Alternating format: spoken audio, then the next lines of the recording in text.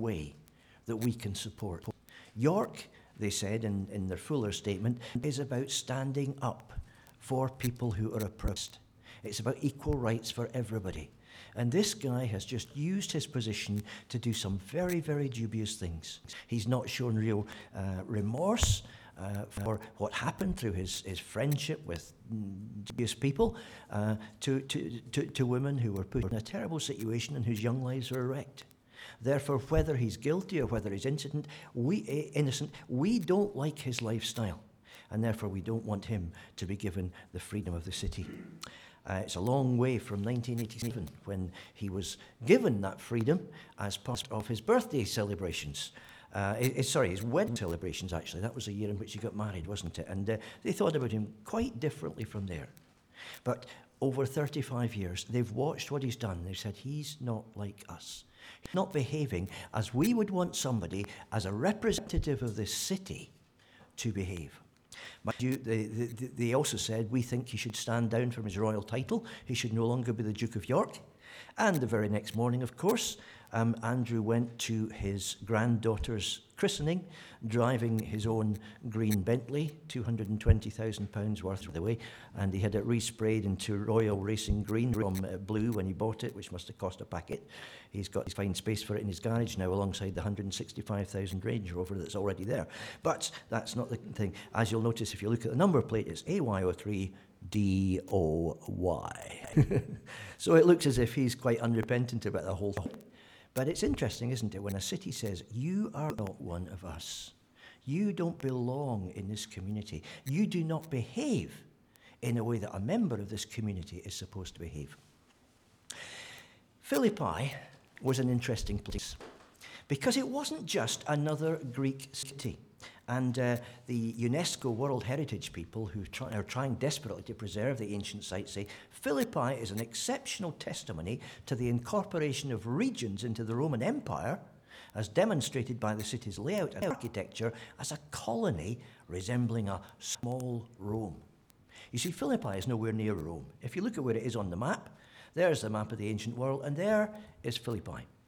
Rome is over to the left-hand side. Actually, Philippi is in Greece, or technically Macedonia, I suppose. But it's a Greek city. The thing is, though, that if you come to Macedonia, as Paul and his companions did as they approached the city for the first time, they'd have been walking from the seaport, which is 9 miles away, along a road called the Egnatian Way. And that was one of the great trade routes of the ancient world.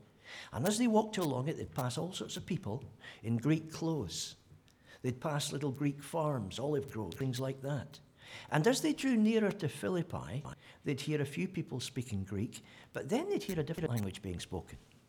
And by the outskirts of the city, they'd have heard almost everybody they passed speaking Latin instead. They'd have noticed, too, a little bit of difference in the clothes. There wasn't much difference between Roman clothes and Greek clothes. They both wore the same basic thing, a tunic with a sort of robe thrown over it. But Greek ones were quite different in style and in fashion. The Greeks were much more colourful than the boring Romans, and the Romans tended to wear much more subtle clothes, and the colour sort of must have drifted out of the people that they passed by, and they started to think, hello, we're in a Roman city here. And as they entered Philippi, they'd have seen a forum, they'd have seen a circus, they would have seen baths, the sorts of things that you didn't see in Greek cities in those days. It was as if you'd been transplanted back into Rome. I went to university in Oxford, and I remember the first time that I left Oxford, which is a very distinctive city, and went to Cambridge. Now, you can do it quite fast these days, but in those days it was a bus that seemed to take forever to get across the face of England to get there. And I always remember stepping out of the bus after hours and hours of travel away from Oxford into the station in Cambridge and thinking, it's Oxford, because the atmosphere was entirely and totally the same. And that's not really surprising when you think about it, because both cities have got the same university past. There's been a crisscrossing between them for centuries. And people who've got a job in Oxford have often gone on to a job in Cambridge and then come back. And the two places play off one another. So it's no surprise, really, that there is a kind of joint culture. But at the time, it seemed absolutely incredible. I've travelled all across the face of England, and here I am back in the culture I started from. Well, for a Roman coming to Philippi, it was a bit like that. There's, by the way, up in the top left-hand corner. Because Philippi was a Greek city originally, And then it had been planted as a Roman colony. It was where Mark Antony and Octavian won the battle against Brutus and Cassius. If you remember Shakespeare's play, Julius Caesar, you know what we're talking about there. And that was what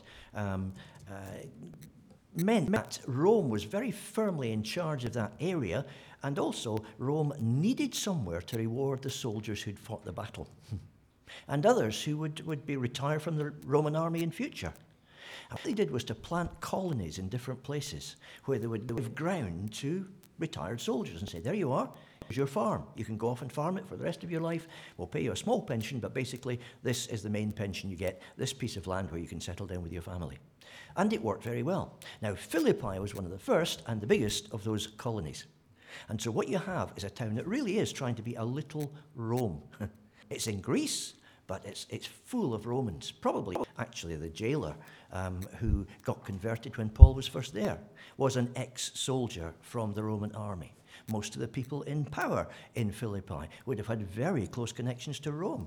News and fashions and gossip and all sorts of things would have come floating across into Philippi very easily indeed, because there was a great coming and going with Rome. And so the Philippians knew that they were living in Greece, but they also knew they were a colony of somewhere else. And Paul uses this when he writes to the Philippians to describe what it's like being a Christian in the world. Because you're living in a culture which is not your culture, and what you've got to do is preserve the culture of heaven, where you came from.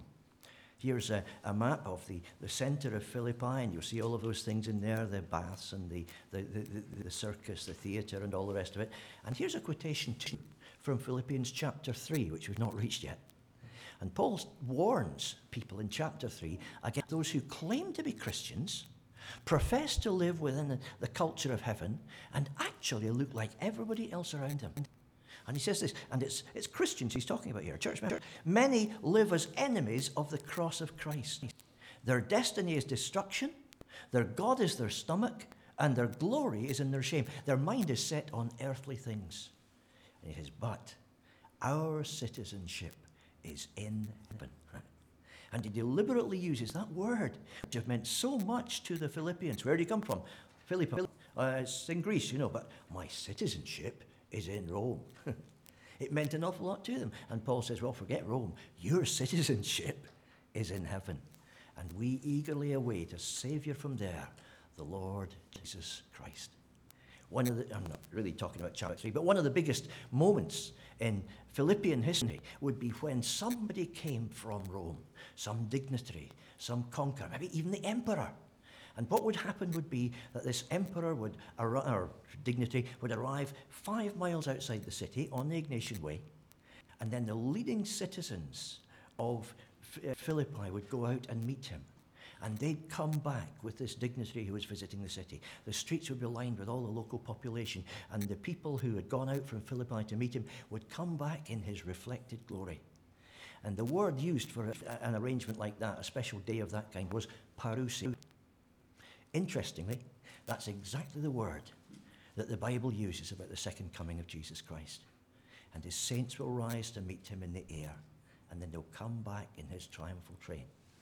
And so Paul is using language here that the Philippians would understand. You're citizens of Philippi, but more importantly, you're citizens of heaven. And so you've got to look a bit like that. Okay, so here's the passage that we've looked at already, the 4 verses. And the phrase I want us to look at particularly to start with is this one about conducting yourselves in a manner worthy of the gospel of Christ. Live out the culture you come from and do it properly. Don't go native.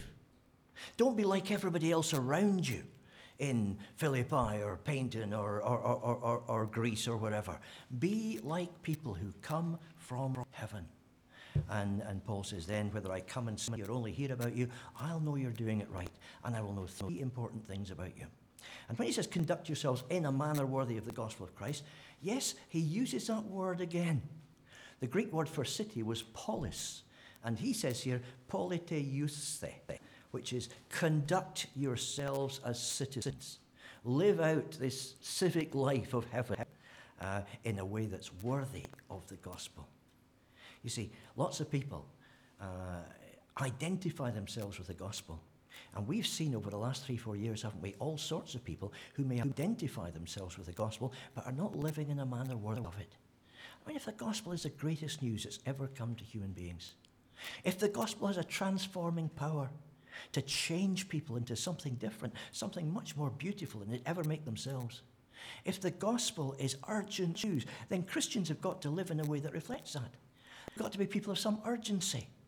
They've got to be people who live in a way that reflects the fact that Jesus is coming back. They've got to be people who live in a way that shows a love and a compassion for other people that the rest of the world just doesn't show. And we've been brought up with a start over the last year, haven't we, as we've come across so many situations where we've just discovered how evil human beings can be to one another. The big example, obviously, being Ukraine, but all sorts of other things as well. What's going on in the culture of the House of Commons? People who claim to be worthy of respect. People who make all sorts of promises when they're elected. And then what kind of lives are they living? What are they doing to other people? And we've seen so much, haven't we, in terms of the Metropolitan Police, in terms of random murders here and there, to show that people, when you scratch beneath the surface, don't always live up to what they claim to be. We've seen Christian leaders who are fakes in a way that I never remember from the days of my youth. You know, when I was young, growing up in the church, you could be pretty sure that people who claimed to be Christian teachers and leaders and evangelists were people you could trust. They lived what they claimed to be, and now more and more we're seeing people exposed as fake pastors, as folks with a second life, as Billy Graham's grandson, Tully Tchividjian, who'd written books about Christian marriage, found out that his wife had had an affair, and so in retaliation he went and had an affair himself. And then he had another one, and only at that point did he lose his job in the church. The biggest church on the eastern coast of America. Having lost his job, he tried to take another one with another church within 2 weeks' time. And the whole idea of saying, I was wrong, this is not what my culture is about, I have not shown the culture of heaven, I need to be healed, I need to be restored, that just doesn't happen anymore. They just bounce back in all sorts of different ways. And so what Paul is saying here, look, if you represent the gospel, do it worthily. There's something in human nature that says, well, we'll do it better when we're being looked at, isn't there? And this is a kind of trope that you find, a meme that you find on the internet quite a bit. When your boss is coming and you need to pretend you're doing something. We all work a bit harder when we know somebody's looking at us. Here's another one. When the boss is coming and you have to look busy, hammer nails into the sand. I don't know what that's about, but anyhow. It's not just humans, you find it about animals as well. When your boss struts by and you try to look busy, that's a good one. Or when the boss walks by the dog and you pretend to work, but you're 2 hours deep in Facebook stalking. We all tend to do a bit more when we know we're being looked after. And Paul says, basically by implication here, if I came to see you guys, I know what you'd be like. You'd be running around trying to impress me with the way that you live out the culture of heaven. But whether I come or not, if you are living in a manner that's worthy of the gospel, then I already know 3 things about you. Your conduct has to be worthy of the gospel. Imagine somebody coming to Paul saying, I've just come back from Philippi, had a nice weekend. And Paul says, oh, yes, really? And how are they getting on? Oh, fine. Yeah, the church is living a life that demonstrates conduct that's worthy of the gospel. It's really quite good. And Paul says, yeah, well, that's interesting. I know 3 things about them already. And his friend said, well, how do you mean? I haven't told you yet. He said, no, I know already that they're standing firm in one spirit. Yes, they are. How did you know that? Oh, it's easy. And the second thing is, I'll bet they're contending as one man for the faith of the gospel, aren't they? And his friend said, yes, actually they are. That's a good way of putting it. I couldn't have put it better myself. Well, you really know a staggering amount about the Philippians. And Paul said, no, that's not all. There's another thing as well. I'm pretty sure that they're not frightened by their opponents at all. That's staggering. How did you work all of that out? And Paul says here in this verse, doesn't he? If I know that you are conducting yourselves in a manner worthy of the gospel, then whether I come and see you or whether I don't, doesn't make any odds, I will know that 1, you stand firm in one spirit, 2, contending as one man for the faith of the gospel, and 3, without being frightened in any way by those who oppose you. Because if you live the lifestyle you're supposed to, if you put Jesus at the center of your life, if you spend each day developing the fruit of the Spirit and allowing that to grow in your lifestyle, If you make your choices based on what would Jesus do, if you do all the things you're supposed to do, then these three things, he says, are going to be true about you. And so he says, if we are living this kind of lifestyle, then three things are going to be true. First of all, you could say, no displacement. You won't be moved. You'll be able to stand firm. You won't change your position whatsoever. I think of Rob Bell, a few years ago, the pastor of a very large and growing megachurch and a preacher of the gospel. And somebody who changed his position theologically on one or two things because, well, I think he just wanted to please people. He then wrote a couple of books which seemed a long way off from his earlier convictions. Now, what's he doing? He's given up evangelism. He's given up church leadership. He's more or less got a job as a lifestyle advisor to people who may or may not be Christians. He's just gradually moved from where he was, where he's doing a massive and important job for the kingdom of God, into just making money, keeping himself in the news, making himself a celebrity, but not doing what he was called to do. Now, there may be other sides to the story. I don't know Rob Bell, but certainly in his written pronouncements, you see a man who's shifted massively from the gospel he once stood for and worked for to something quite different. And Paul says, if you're living a life in which your conduct is worthy of the gospel, there'll be no displacement. You will stand. And do you remember Ephesians, the last book we looked at? That's how it finishes, isn't it? Put on the whole armor of God, says Paul in Ephesians chapter 6, so that having done all, you will stand. Sit, walk, stand. That's the message of Ephesians. And what we're called to do is to stand firm in the same place with one another. So, no displacement. Second thing is no disunity. Contending as one man, or one human, if you prefer it, ladies, because the word used for man here in our translations doesn't necessarily mean man. It's the word andros, which means man or woman. So contending as one human being for the faith of the gospel. So no disunity. We fight together. We don't spend all of our time on the internet sniping at one another. We don't make snarky Twitter comments about churches that we don't quite agree with. We don't put all of our time in writing pamphlets against one another. We work for what is important, and we recognize in one another things that only the Spirit of God could have put there, and we rejoice in that. And the third thing, well, I've called this no discouragement, because Paul says you do all of this and you're not discouraged by your opponents. So you keep on going, whatever they say and whatever they do. So basically, that's it. This I think is what our passage is talking about. Let's just look at those three, though, very, very, very quickly, each one of them. No displacement. Paul says, stand. I will know that you stand. And the tense he uses is the present continuous tense, which really means, I will know that you keep on standing. It's no problem to stand for 5 minutes, but to keep on standing, that takes a bit more out of you. And to keep going is the difficult thing. But Paul says if you're living that lifestyle, if you're doing all of the things that the New Testament says you have to do, if you are following out that form of teaching which you have been entrusted, if you're awake this morning, if you're doing all of that, then you will stand. Nobody will be able to shake you, and you'll be able to stand. And he says two things about it. Keep on standing, first of all, firm. Don't wobble. You won't have to wobble. You'll know where you are because the experience of Jesus and his love and his reality and his direction and his guidance will be there in your life day to day, gradually growing into more and more of a real experience. And the more you get to know Jesus and the more you allow him to be part of your life and to make the decisions for you, the firmer you will be able to stand until you reach a point where they're just not going to knock you over. I remember when I was 16, having to go to visit an old man in our church called Mr. Hunter. And Mr. Hunter was one of these great saints of God who'd been around for about 500 years. And I'd really had nothing much to do with him until he got quite poorly and couldn't come out to the church services anymore.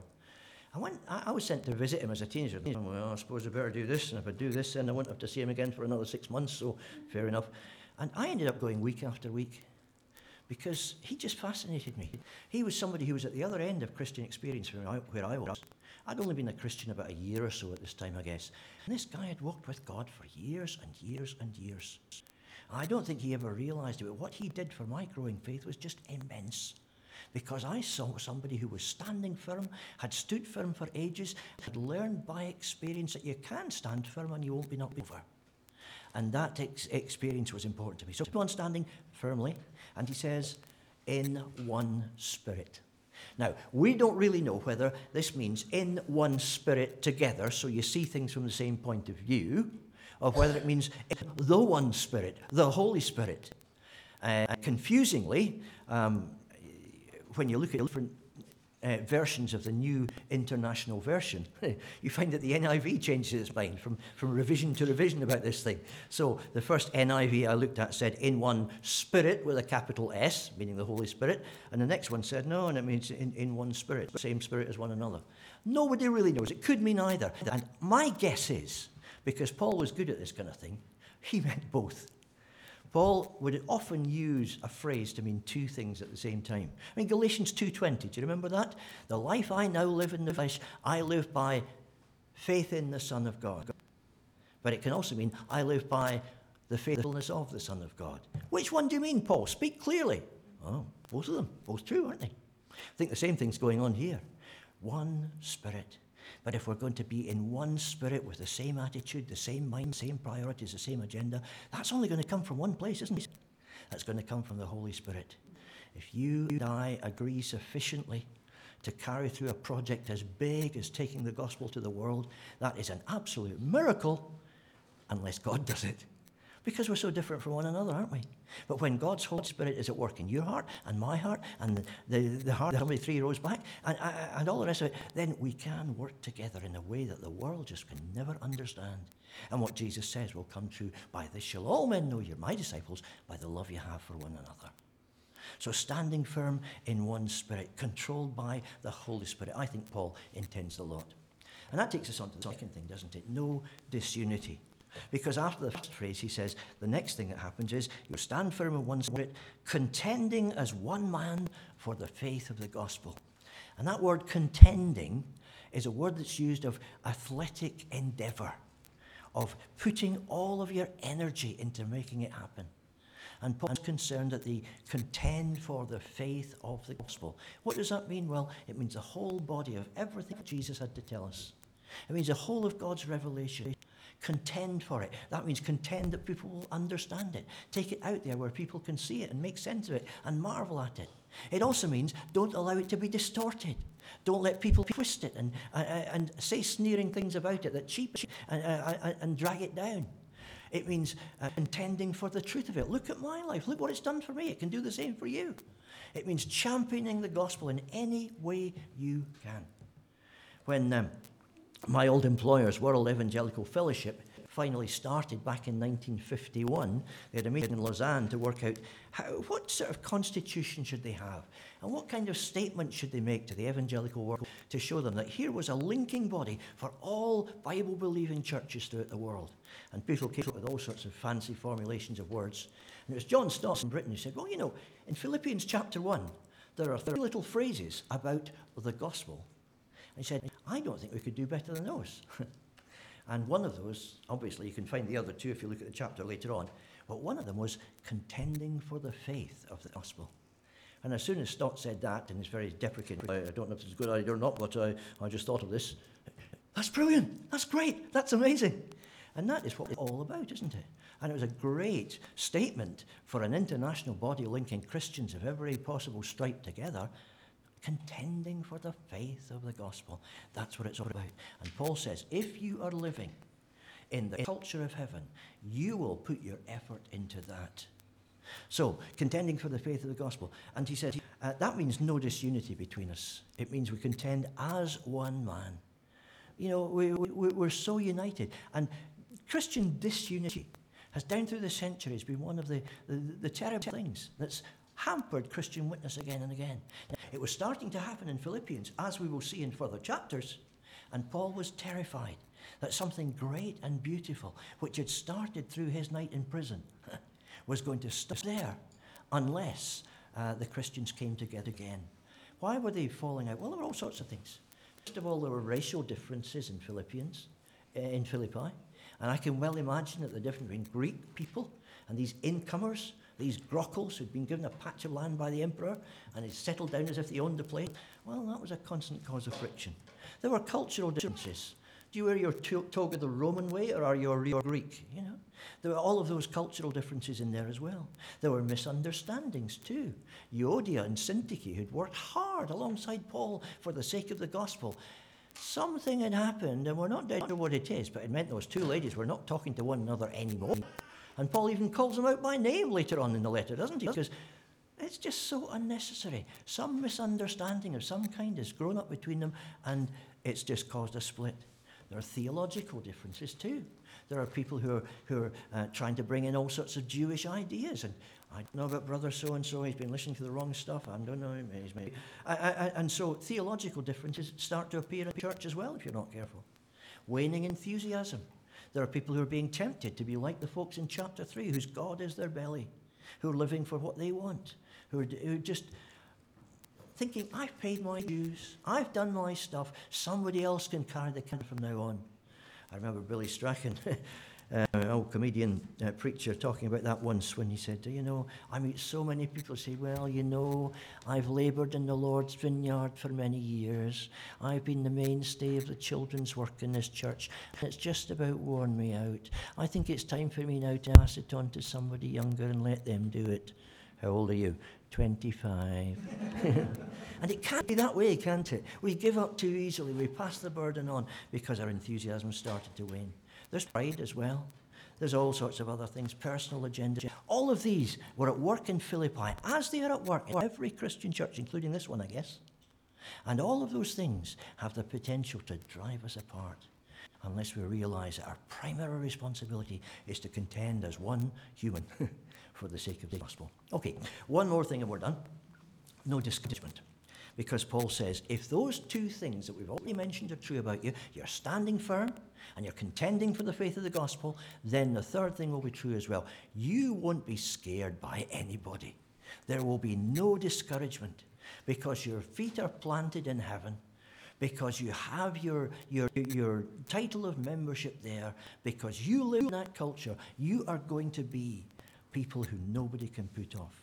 And he says some things here that would turn what they might have been thinking upside down. First of all, he says, when you're brave, that's not a sign of defeat, but a sign of victory. He says, you know, when you look at those people who you're up against, those enemies of yours who stand against you, your adversaries in Philippi, they seem so confident, so fluent in what they have to say, so dismissive, so despising of everything you believe. You might think, oh, you know, how can I stand up against them? They just look at me and they sneer. Oh, we'll have you on toast in 5 minutes. Don't think that way. They're more scared than they appear. Your very confidence, your calm statement, like, I've had this experience. I know that Jesus is real. I know that God is in charge of my life. I know he's changed me as a person. That is getting through more than you think. And they can put on a brave front. What's happening is not a sign of your coming defeat. It's a sign of victory. You're getting through. And to them, says Paul, it's a sign of condemnation. They're on the wrong side. And they're impressed with you, and they're starting to realize it. And they begin to realize that what's happening could well end in your victory. And he uses the word soter, salvation. You are going to emerge triumphant at the end of this whole thing. And often that's true, you know. The world is more impressed by us, we sometimes think. I remember the first time I went on an Operation Mobilization summer mission, knocking on doors in Swindon, which is something I just do not like doing, but still, I did it. And I remember going along one street and knocking on the door, and the door was answered by an old lady. And I explained what I was there for, and she said, well, I'm not really interested, dear. I'm not very religious, but you come in and I'll make you a cup of tea and I'll tell you all about my family. Oh, I don't really have time for this, but there was nothing for it. I went in, she made me a cup of tea, and she started showing me her photograph albums. And that woman had a lot of photograph albums. And after 5 minutes, I was praying earnestly, Lord, how do I get out of here before midnight? And I kept on trying to turn the conversation around, and I got a chance to talk here and there about Jesus and how amazing it was. And oh, it's so good what you're doing, dear. I'm sure it's very good. No, well, it's not really. It's just that Jesus has changed my life. And I remember she was going on and on and on about her family. I was thinking, this is desperate. This is awful. It's been half an hour already. And suddenly, to my consternation, because I was only about 18 or 19, she burst into tears right there in front of me. And she said, son, I am so lonely. can your Jesus do anything to help me? Because I really feel life is not worth living. 2 minutes ago, you were telling about your daughter in Australia and your grandchildren, what a delight they are and so on. And the whole thing was a front. And you were listening all the time, though I didn't think you were. And you were putting up a front, and that front has just collapsed. And it taught me an important lesson then, that if you look at what people's performance tells you, you may get the wrong impression about them completely. And Paul says, when you're brave, when you stand up against your adversaries and say, no, I believe in Jesus, it's not a sign of defeat, it's a sign of victory. And to opponents, it doesn't mean winning, it means warning. You're on the wrong side. You need to change. You need to get what these people have got. Third thing he says, I think, is when you have to suffer, that's not a dishonor. It's a privilege. Remember how your church started? With me and Silas singing hymns in jail. And it wasn't a very comfortable experience. They didn't put us in a 5-star apartment that night. And they did a few things to us first. It meant we couldn't get to sleep anyway. So we had to sing hymns. It was too painful. And he said, remember how that started? And you honor me because of what I went through then. When you go through the same thing, that does not mean that God has abandoned you somehow. It means he's picked you out for special honor.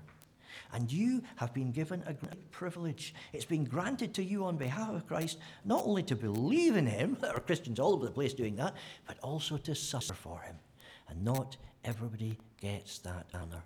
When you're suffering, that is not a dishonor. It's an absolute privilege. It's not a unique calamity. It's a shared honor. And the rest of the New Testament makes that point again and again, doesn't it? Remember 1 Peter chapter 4? Peter's writing to a bunch of people in Turkey who aren't under persecution yet, but it's coming their way. Peter's in Rome. He can see the way the Roman Empire is going, and he knows these people are going to go through fiery trials. And he says, do not be surprised at the fiery ordeal among you, which comes upon you for your testing, as though some strange thing were happening to you. It's not strange, he says. It's what the people of God can expect.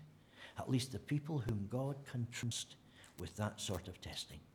You wouldn't get it if God wasn't honoring you. James chapter 1, consider it pure joy, my brothers and sisters, says James, whenever you face trials of many kinds, because it's good for you. What it forges in you, what it builds in your character, you will never get from anywhere else. Testing of your faith, perseverance. Perseverance, finishing its work, you become mature and complete, not lacking anything. When I think of mature Christians whom I've known, I think of people like Henryk Wieja, who stood out against the communist regime in Poland, who had a police car parked at the end of his road outside his house every day for 5 years, just as a warning. I think of József Albrecht, architect in Hungary, who bought a house up on the hillside in 1956, just after the Russians had come in and changed everything. And he built that there so that he could take young people secretly onto the hillside, conduct Bible studies with them. And he took me, showed me the basement in his house, which had a false floor. And down in the basement, the place where they used to study the Bible for hours on end. And then put everything away in 2 minutes if they saw somebody coming up the hill towards the house. I think of people like Caesar Molibatsi in South Africa. A big bear of a man with a permanent limp, because some crazed white policeman who didn't like little black boys had destroyed his leg when he was very young. He'd grown up with an incredible hatred of whites until an old white missionary had taken him and said, you know, Caesar, God loves you and I love you too. And across that crazy racial divide, he'd come to know Jesus Christ. When I met him, he was working amongst young people in South Africa to bring blacks and whites together under the gospel, under the knowledge of the Lord Jesus Christ. And people like that, I've met and I've seen in them a maturity and a completeness I don't see in myself or in so many other Western Christians. Persecution does something for you. Jesus said it himself, didn't he? Remember the word I said to you, he says in John 15. A servant is not greater than his master. If they persecuted me, they will also persecute you. And so we can expect it. If we're real followers of Jesus Christ, that will be part of the deal before we get back home to the culture that we come from. Acts chapter 5, right at the start of the church's experience. Do you remember? They're hauled in by the Sanhedrin. And at the end of chapter 5, the apostles left the Sanhedrin rejoicing because they had been counted worthy of suffering disgrace for the name. It's right there from the very start of the Christian church. Persecution is part of the deal, and when it comes, it is an honor. So that's really it. Paul doesn't specify what a manner worthy of the gospel is, because we know that. We get it all over the New Testament in all sorts of ways. It's the fruit of the Spirit. It's evangelism. It's living a life that's full of honesty and integrity. It's a life that's lived in closeness to God. You know all of those things. But he says if you live that kind of life, 3 things will stick out. 1, no displacement. You will stand. 2, no disunity. You're united with your brothers and sisters. And 3, no desperation, no dismay, no discouragement, because you will stand firm in the face of the fiercest opposition. I guess things are not going to get easier for Christians in this country for quite some time to come. We need to be like that. Just before I hand over to Richard, let's pray very briefly. Heavenly Father, it's amazing how much of a belt and a challenge we can get out of just 4 verses. Your word kicks us again and again and again. And as we read those simple words that Paul wrote to the Philippians, probably in a hurry, all of those centuries ago, we thank you for the way in which they resound down through the centuries and still echo into our lives and our culture today to challenge us about who we are and who we should be. Help us to apply what Paul said to ourselves so that this church can be strong, so that our lives can be strong, so that other people can find you, so that this country can change, and so that more than anything else, you can be glorified. We ask it for your name's sake.